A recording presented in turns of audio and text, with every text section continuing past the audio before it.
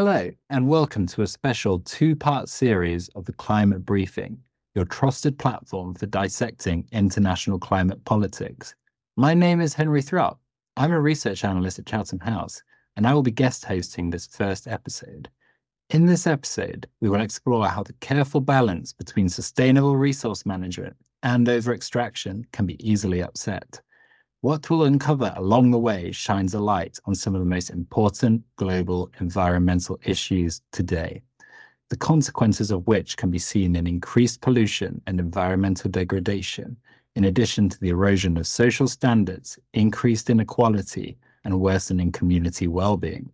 This is a dynamic that plays out around the world and can often be seen in resource-rich countries blessed with both natural and commodity-related abundance. It is to one such country, Ghana, that we journey to in this podcast.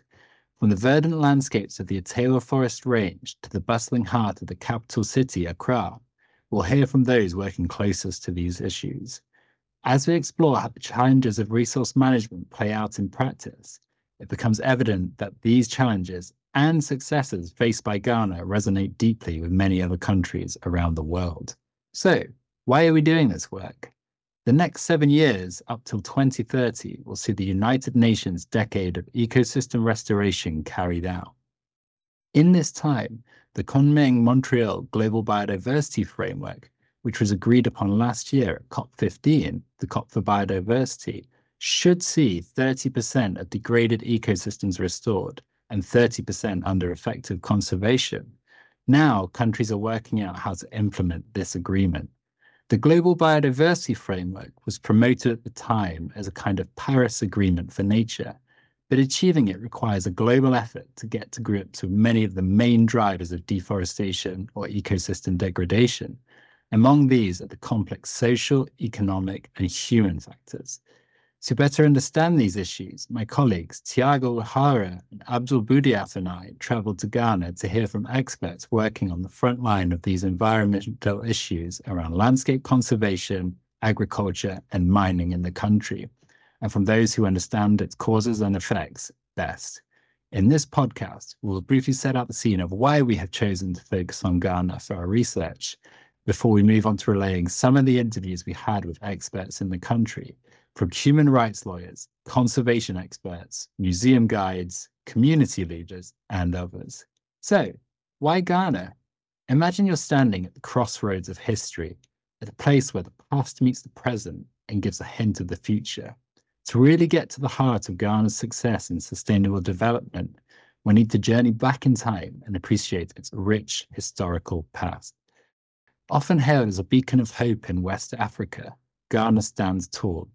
Post its independence from the British Empire in 1957, this nation hasn't just been about growth, it's been about sustainable growth.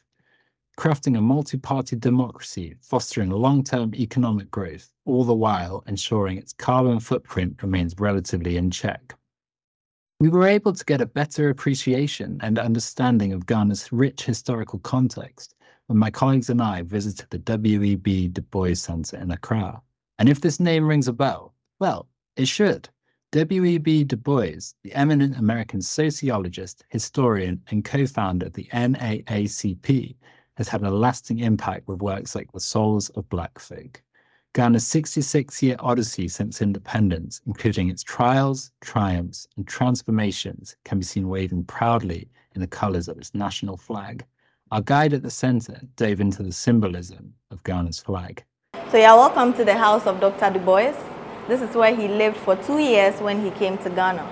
And he came to Ghana in the year 1961 because he was invited by Ghana's first president, Kwame Nkrumah, to come here and edit a book called the Encyclopedia Africana Dictionary of African Biography. Now, this book was to tell the history of Africans, who we are, what resources we have, and how we can use the resources to better the land. Now, coming here, because of who he was a Pan-Africanist, a civil rights activist, a teacher, a writer, and a poet. So he was the best man for the job.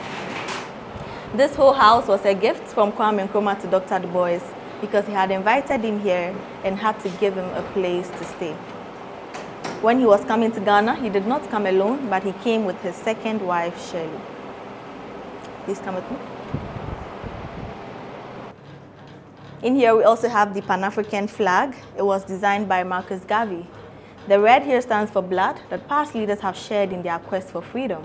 The black stands for our skin, and the green stands for the resources we have in Africa. So, how about Ghana today? Beyond the rich tapestry of history and its proud flag, what is Ghana like? How does it stand tall in the modern world, and why does all this matter to us? Deep challenges still remain in steering Ghana forward in the coming years and decades. The World Bank estimates that the international poverty rate in the country remained high in 2022, at just over 20%, and there exist large rural-urban inequalities. Ghana has not been immune to the global economic disruption caused by both the COVID-19 pandemic and Russia's invasion of Ukraine, which has led to high inflation, high interest rates, and currency depreciation. Growth has slowed in the country, particularly in the non-extractive sectors, including agriculture, where farmers have similarly been hit with high prices for fertilizer use. It is to the gold in the nation's flag that the country has looked to steady the ship in this time. The robustness of the extractive industry that caused for muted but positive economic growth in 2022, but in recent years, these sectors have led to environmental, economic, health, and social challenges. It is to the gold industry and agriculture that we now turn to.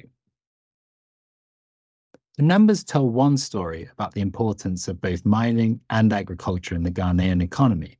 For example, the Ghana Chamber of Mines estimates that in 2021, agriculture made up 21% of Ghanaian GDP, with mining and quarrying around 10%.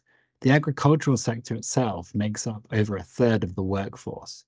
But the cultural importance of these two sectors in the country also plays an important part. We spoke with Hannah Owusu-Koranteng, a human rights lawyer with WACOM.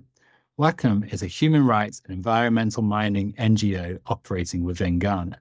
Since its formation in 1998, WACOM has focused on solving the many social, environmental, and economic issues that have resulted from increased mining in the country, always with a community-based approach.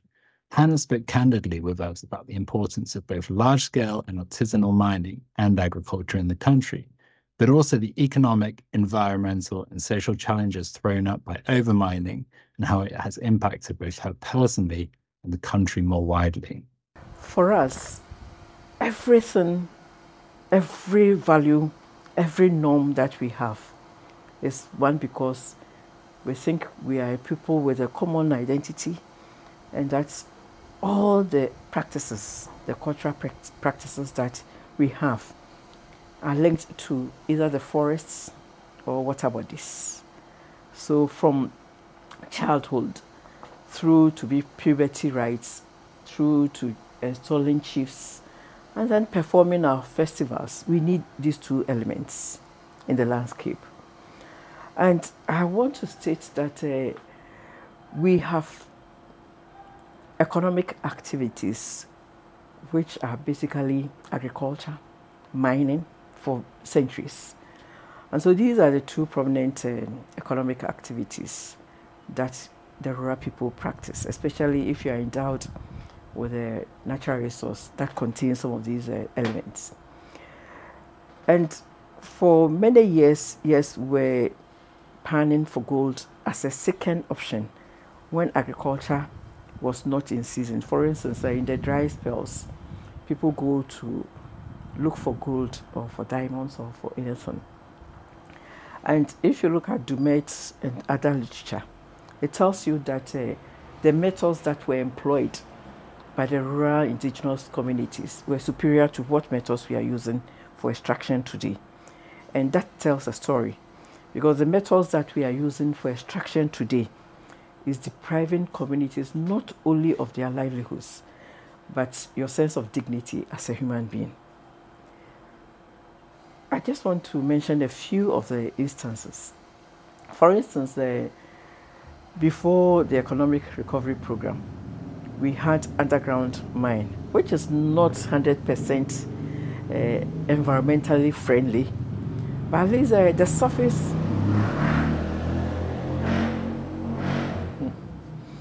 the surface was available for farmers to cultivate. The streams were there. You go to farm, you fetch the stream and drink if you are thirsty. The women were harvesting spices, mushrooms, snails, what have you. In my village, palm trees are weed because they grow in the wild. So if you are preparing land for agriculture, you have to destroy palm trees. And so that was a major economic income activity for the women. If you're not lazy, you go to the field, you harvest the fruits, you process into oil, and then you are ready to go. The men were using the trees to tap palm wine and then the local gin aperitif, and they were ready to go. And so we were deriving a lot of economic benefits from the standing forest. With the introduction of surface mining, the forest was under threat. And so apart from the food crops, the cash crops that were destroyed to pave way for mining, standing forests and the benefits that people derived from them were also destroyed with that. And so it had repercussions on the natural environment and then the sanity of the environment and also the economic activities.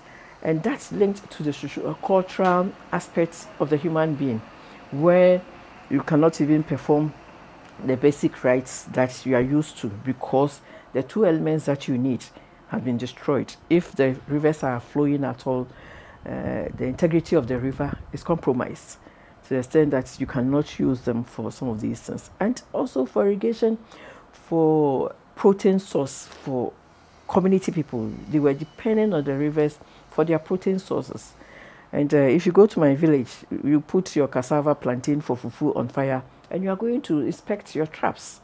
So what you got was what you are going to use for the soup.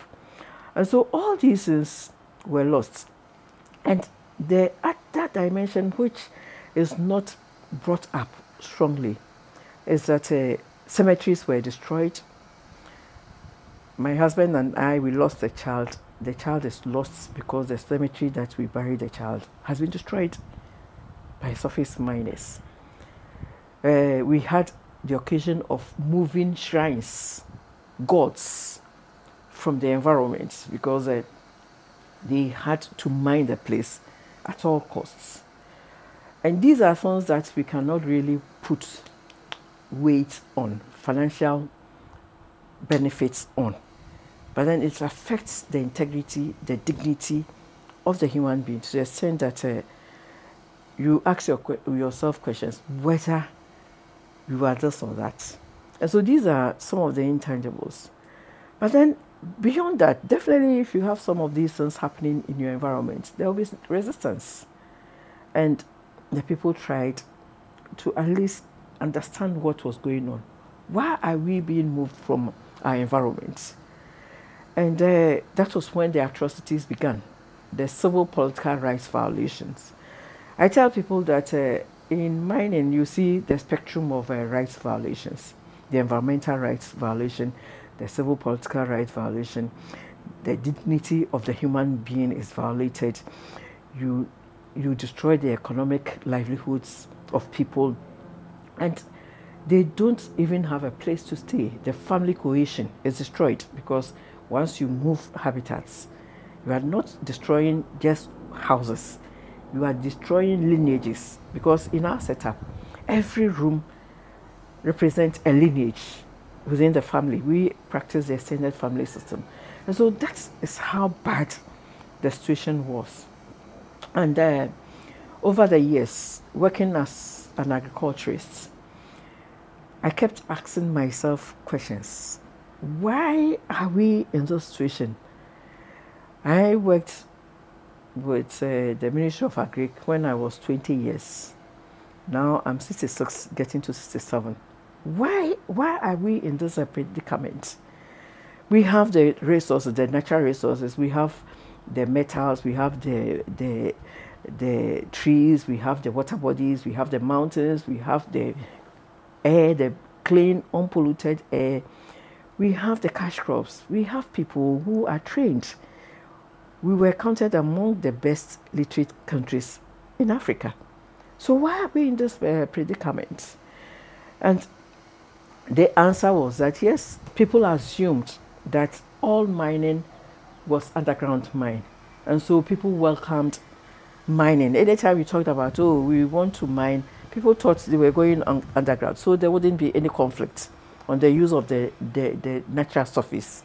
And so land use conflict was not factored in the equation of many community people. And those who even knew that surface mining was devastating could not comprehend the extent of devastation because, as I said, we were miners, we were mining.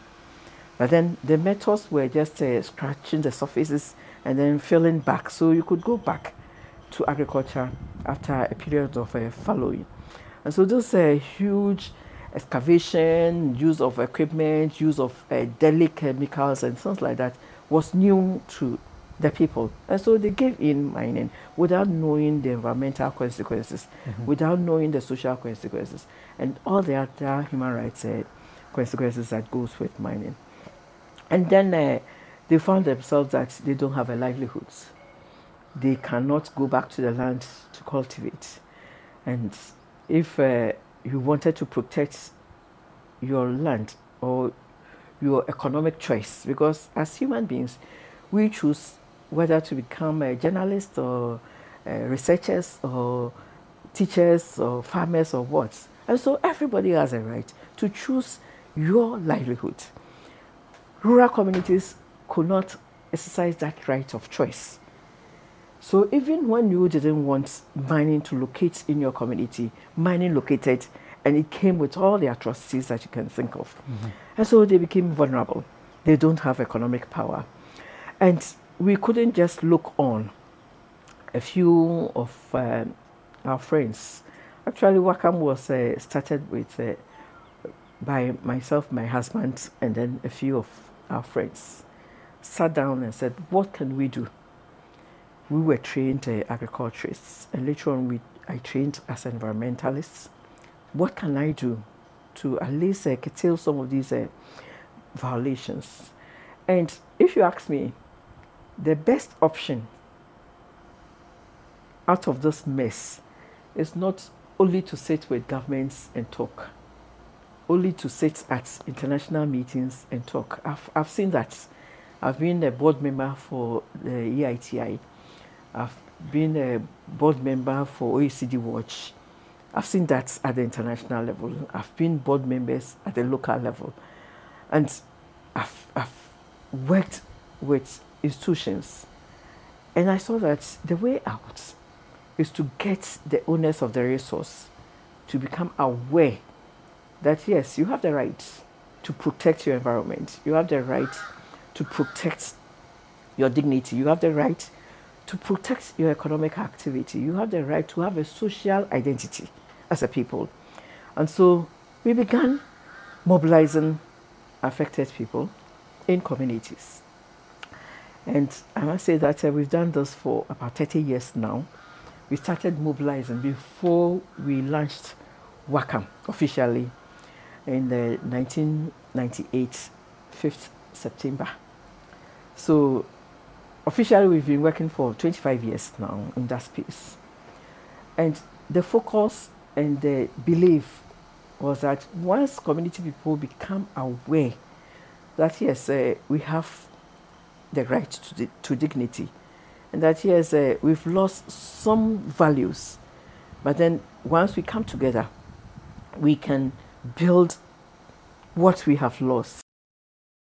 While we were in Ghana, we traveled from the capital city, Accra, to the Atewa Forest Range, a mountainous reserve in the southeastern region of the country, to see firsthand both the immense natural heritage within Ghana and the impact of the mining sector on its integrity.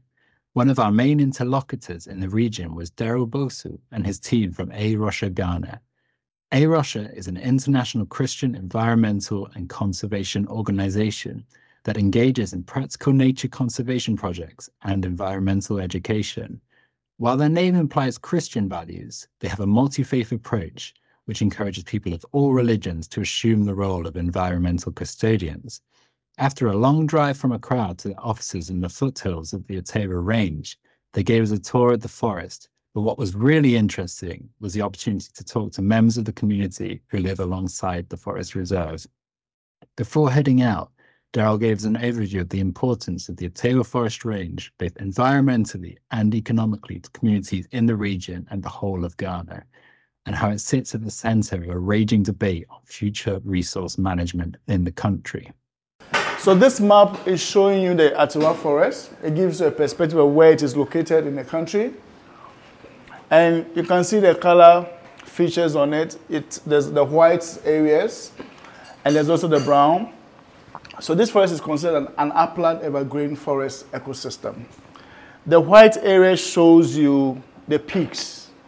So the very white areas is areas above 800 meters. So these areas are actually where are the highest peaks in the forest. And the forest, as you can see, has got several communities around them. At the moment, we have about 48 communities on record located all around the community. And these communities basically are engaged into farming activities, and most of them also do pick a lot of forest products like snails, like medicinal plants. They also do go in for hunting, bushmeat and all of that. And some of the communities also go into the forest to experience the waterfall for their holidays and have fun and all of that. And now we know, because of the other interests, we have seen some community people also going into the forest to do lumbering, illegal chainsaw operations.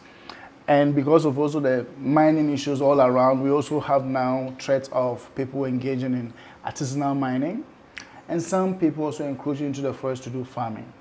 So it's quite a very, I would say, green landscape, but also with a lot of complex of land uses and interests in terms of the forest. Now, as you can see, aside the communities that I've talked about and their needs and also how they depend on the forest, there's also a large-scale mining interest within the landscape. So this is the forest, and this is a cadastral map from the Minerals Commission showing you that Otawa Forest has got a lot of mining concessions all around it. And these are all legal concessions. So it already tells you the forest is an island and a gold field. And the only reason why the forest is still intact is also because the concessions are really just sitting on the boundaries.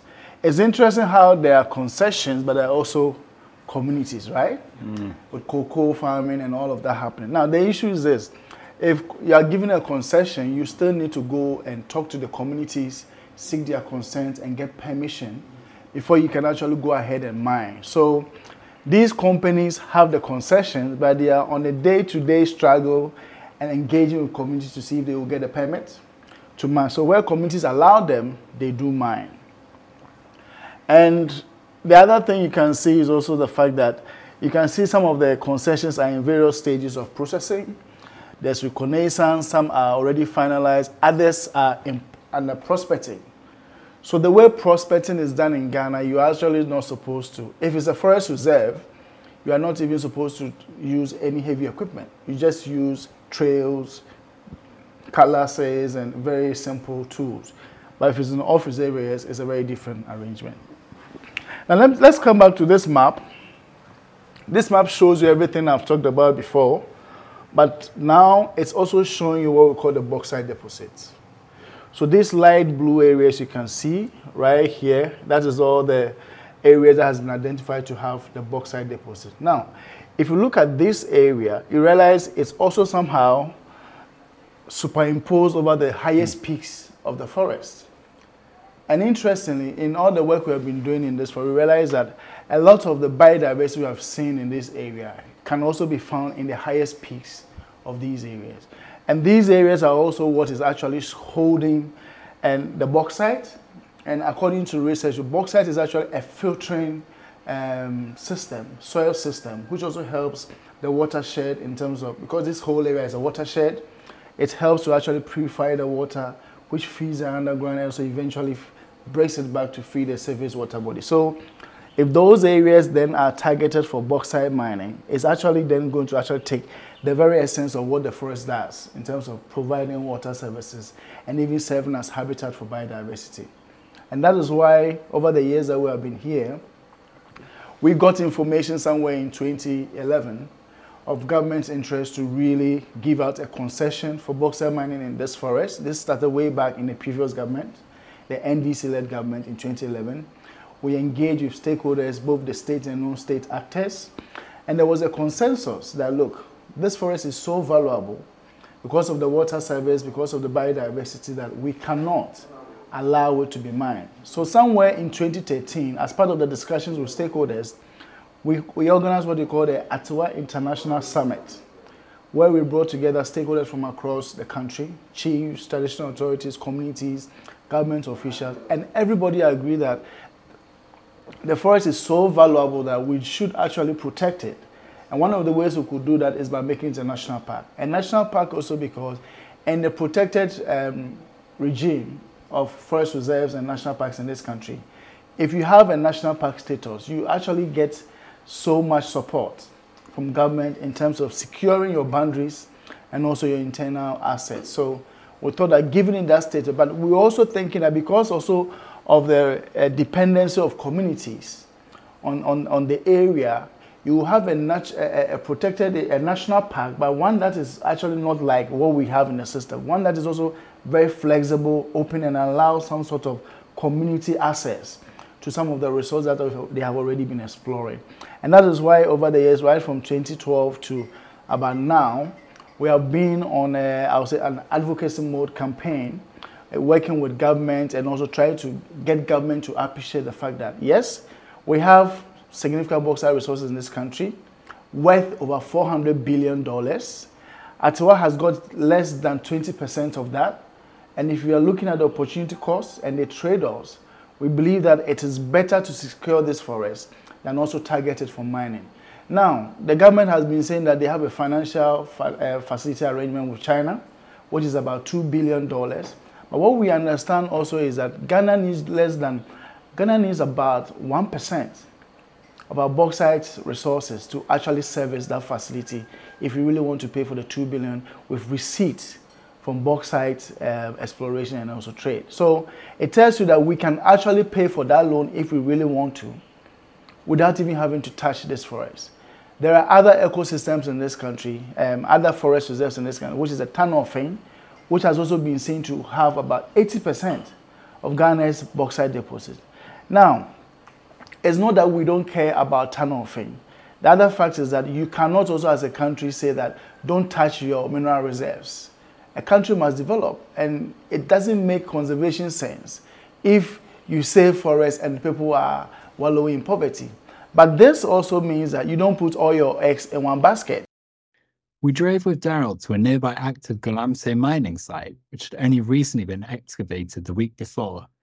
Galamsey mining sites they refer to illegal small-scale mining operations in the country. At the moment, this site was empty, but equipment needed for the mining had been left around the pit. Daryl spoke about the complexities of how mining affects agriculture, which itself challenges forest conservation in the country. Daryl also spoke about how to build a brighter future that combines mining, agriculture, and conservation within the Ghanaian economy. You see some cocoa in the back there, and what happens here is that these miners come negotiate with the farmers or the landowners, get access to the area and start digging and processing. And in the way they do it, they come with heavy equipment, heavy duty equipment, mostly excavators. They dig the site up, process their gold, and then they leave it and go away. So you have a lot of places like this. You see, if you cast your eye in the distance there, you see some vegetation after this side and then another side like that. And you have this kind of place dotted all around the landscape. And this has been going on, I would say, for the last more or less decade. And for some of these sites, the miners still go and come back. The original owners will finish processing, digging the gold and processing the gold. Others will think, well, there's some more gold there, let's go. So even if you sometimes start to do restoration activities, if you are not very careful, you come back and they've come to dig up your restoration sites up because they still think that there's some gold in there. I think over there you can see that there's some fresh digging, probably a week old. maybe the guys, maybe if we were lucky, we would have come to meet them still washing the soils here, but it looks like they are not here. Down here, you can see the old tailing dams they created for processing. The water has dried up now. You can see the cracked mud here now. So all of this indicates, so right from here going all the way there, these are all mined out areas, and there has not been any deliberate effort to actually rehabilitate the land and restore them. So you still see these heaps of stones all over the place. And unfortunately also, when this is happening, they usually work around areas that are close to river bodies, because they use the water to wash the stones and also to process the gold. So you can see over there, a dam has been created as an old mining activity.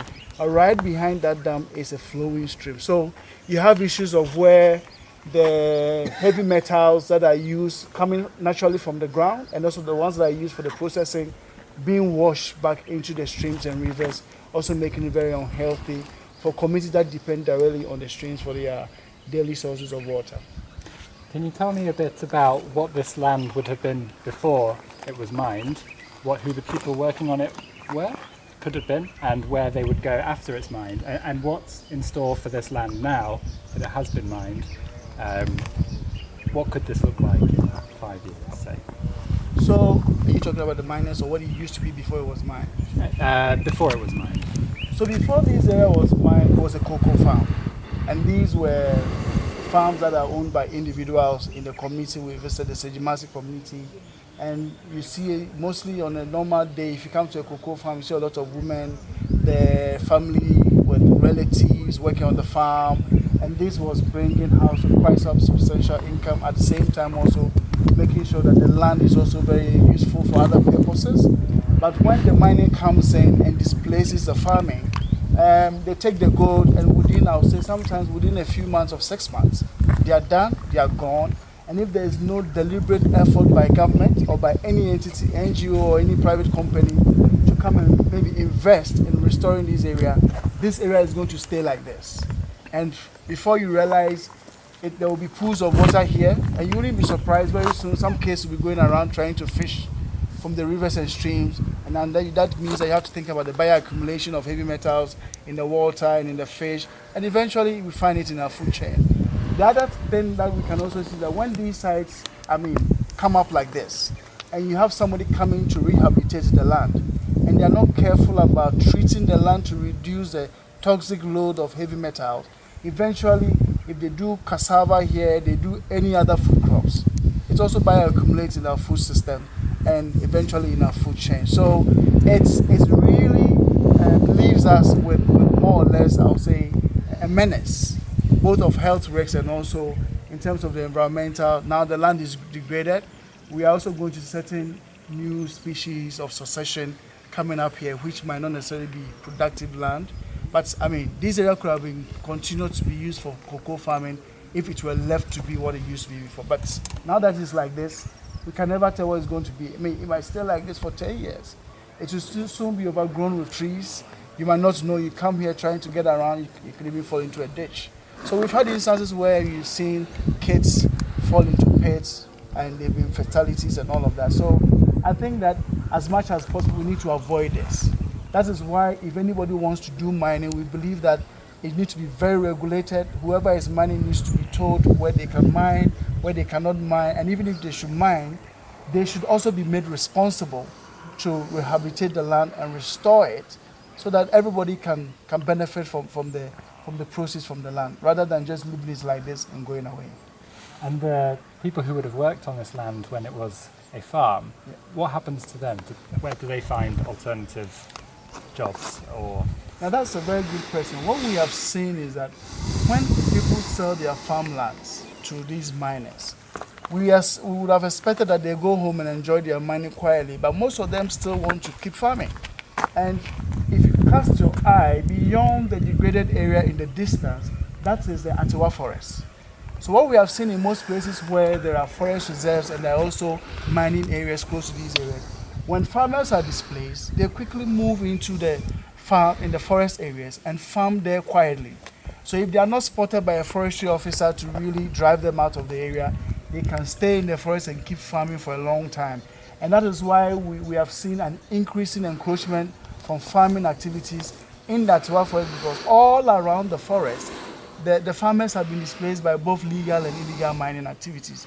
So most of them now have found some, I would say, hiding places or farming areas within the forest. And this eventually would have some negative impact on all of us, because we eventually going to lose the integrity of the forest, and the services in terms of water and all of that is also going to be felt by everybody who depends on it for other services. And just looking at the site, you've got the red of the mine and then the bright green of the forest, and I can imagine it's backbreaking work to dig up the soil. So I'd be interested to hear, who are the people who are mining? Are they locals? Have they come into the area? Are they young? Are they all ages? Well, for most of these mining, and particularly this area, what we have seen is that people coming from all over the region. We've seen Burkinabes here, Malians, all of them staying in the communities and coming out in the day to mine and all of that. But also there are, of course, certain local people, natives here, who join in. And most of them are very young people, and like you said, it's very hard work. So we have also seen an increase in abuse of drugs and addiction, the use of a lot of tramadol and all of that, just to keep them really in with a lot of energy, their energy ramped up and working in this side. So I think mostly you see the young people, here. You occasionally see some very young kids, who are school-going age, so more or less getting kids here as well. Most of them coming just to see what they can get. And I think there's been quite a lot of education to try and tell the miners that if you are going to mine, just make sure the miners don't join you. We have also seen sometimes the women come around to also, work behind the men and pick what small nuggets they can get. Or there's also a lot of petty trading by the women here, so they can do some small trade and all of that. So once these sites open up, of course, a lot of people get to work at the site. Those who are directly in the pit, those who are digging, those who are washing, and those who follow like the egrets follow the cattle, pick up the insects and all that. You see all of that. And the women also follow the men, pick up the crumbs from the table. All of these are going on. So people come from all over the place, from Accra, from, like I said, Burkina, Mali. So it's really a very activity that involves a lot of people. And I think that, yes, if it could be managed well, it could really be transformative. How would you go about then stopping this dynamic where land is mined and then it's degraded and they have to move on to a new site? What are the opportunities in the area that could break that cycle? Well, we see these areas like this now, but also being mindful of the fact that 10, 15 years ago, this area was not like this. People in this area used to be farmers. Everybody knew if you get up in the morning, what you are going to do is farm. But we also saw a strong promotion of mining as a livelihood option by the government itself. So for us, we think that it should start with government and the kind of policies they push out there. If they had invested in the farming and made sure the farmers were getting significant extension support to help them increase their yield, then there wouldn't be any need for them to say my income is not sufficient. And then because the land is not just also, once you dig the land, you lose everything that is on top. And that is the water, the farms, and also everything else like the biodiversity and everything. So I believe that if government, we should start with government itself, not pushing an agenda of accelerated extractive industry in the country, but more or less balancing the land use systems and also the investment. So I think we need to see government invest in agriculture equally as they invest in promoting the extractive industry. But at the same time, we also need to start looking at promoting some agro-based industry. So far, we are just too dependent on just producing the raw material, selling it. I'm sure we could create more jobs if we start adding value by processing, packaging, and even doing some, I would say, local level marketing of the product, rather than always looking at the international level. And there's still a lot of opportunities. For example, this forest, has opportunities for tourism. And if it is developed, I also see several young people providing guidance services for bird watching, for hiking, several things to do. Now, this will kind of also let them reflect on not only the fact that income should come in slowly, but also the long-term sustainability of how we should also get our income. So I believe it should be a mix of strategies and some policy direction and investment who needs to guide a sustainable use of this landscape. Because frankly, I believe that we cannot mine our way out of unemployment. We need to diversify and look more at other green options that exist for all of us. Across all the experts we spoke to during this fieldwork, a number of solutions and intervention points were raised. Daryl spoke of promoting a balanced approach to land use while investing in agri-based industries and investment in sustainable tourism opportunities, while Hannah spoke to the importance of community engagement and education. Across other interviews too, we heard of the need for greater enforcement of policies within Ghana and the mainstreaming of responsible mining practices, such as environmental transparency and accountability and green procurement. At heart, many of these policies speak to increasing the options and opportunities for communities to thrive and keeping the human factor central at all points. For many we spoke to, no single one of these policies or solutions were a silver bullet, but together they could form a strong package to disentangle the effects of mining, agriculture, and conservation, all of which will continue to play a part in Ghana's future economic development. The lessons learned from how the country goes about this will be important for other resource-rich countries across the region and globally. We have now come to the end of this first episode of the special two-part mini-series within the Climate Briefing. As always, a 30-minute podcast is not nearly enough time to cover all of the complexities of resource management, but we hope this has shed some light on the challenges faced in the next decade of ecosystem restoration, which is of global importance. I want to thank all of our partners in Ghana who generously gave their time to speak to us and to arrange and facilitate our logistics around the country, including, but definitely not limited to, AROSHA Ghana, KNUST, and CSIR Thorig. Thank you to your usual hosts, Anna Avery and Anthony Froggatt, for providing us this platform to discuss our research. If you're interested in finding out more about this fieldwork and to watch many of the interviews discussed in this podcast, please keep an eye out for a new article to be released on the Chatham House Forest Governance website shortly. Stay tuned for the second episode of this series, where we hear from my colleague Tiago an interview with Ramsam Kamushu from the Indigenous Movement for Peace Advancement and Conflict Transformation, Impact Kenya, and Oda Alma Smith, an environmental lawyer from the Forest Peoples Programme, about how Indigenous peoples and communities are consulted and impacted in climate policy decision-making, why this is important, and how Indigenous consultation and representation can be improved. We look forward to seeing you next time. Thank you.